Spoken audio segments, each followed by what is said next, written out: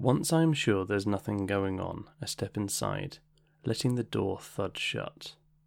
Another church, matting, seats and stone, and little books, sprawlings of flowers, cut for Sunday, brownish now, some brass and stuff up at the holy end, the small neat organ, and a tense, musty, unignorable silence, brewed, God knows, how long. Hatless, I take off my cycle clips in awkward reverence, move forward, run my hand around the font. From where I stand, the roof looks almost new, cleaned, or restored. Someone would know. I don't. Mounting the lectern, I peruse a few hectoring, large-scale verses and pronounce, "Here endeth," much more loudly than I'd meant. The echoes snigger briefly. Back at the door, I sign the book, donate an Irish sixpence, reflect the place was not worth stopping for. Yet stop I did.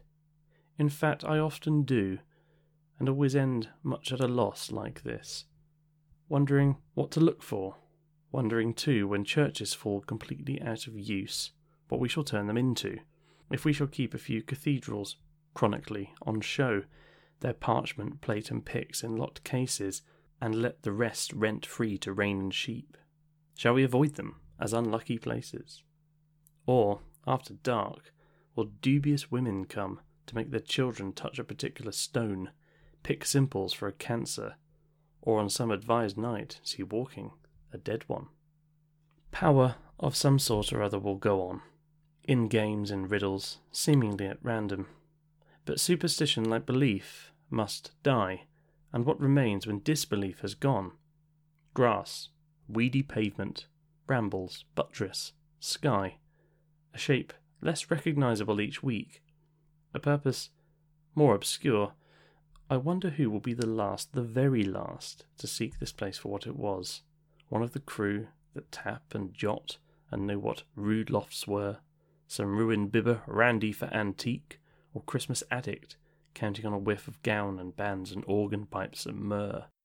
Or will he be my representative, bored, uninformed, knowing the ghostly silt dispersed, yet tending to this cross of ground through suburb scrub, because it held unspilt so long and equably what since is found only in separation, marriage, and birth, and death, and thoughts of these, for which was built this special shell?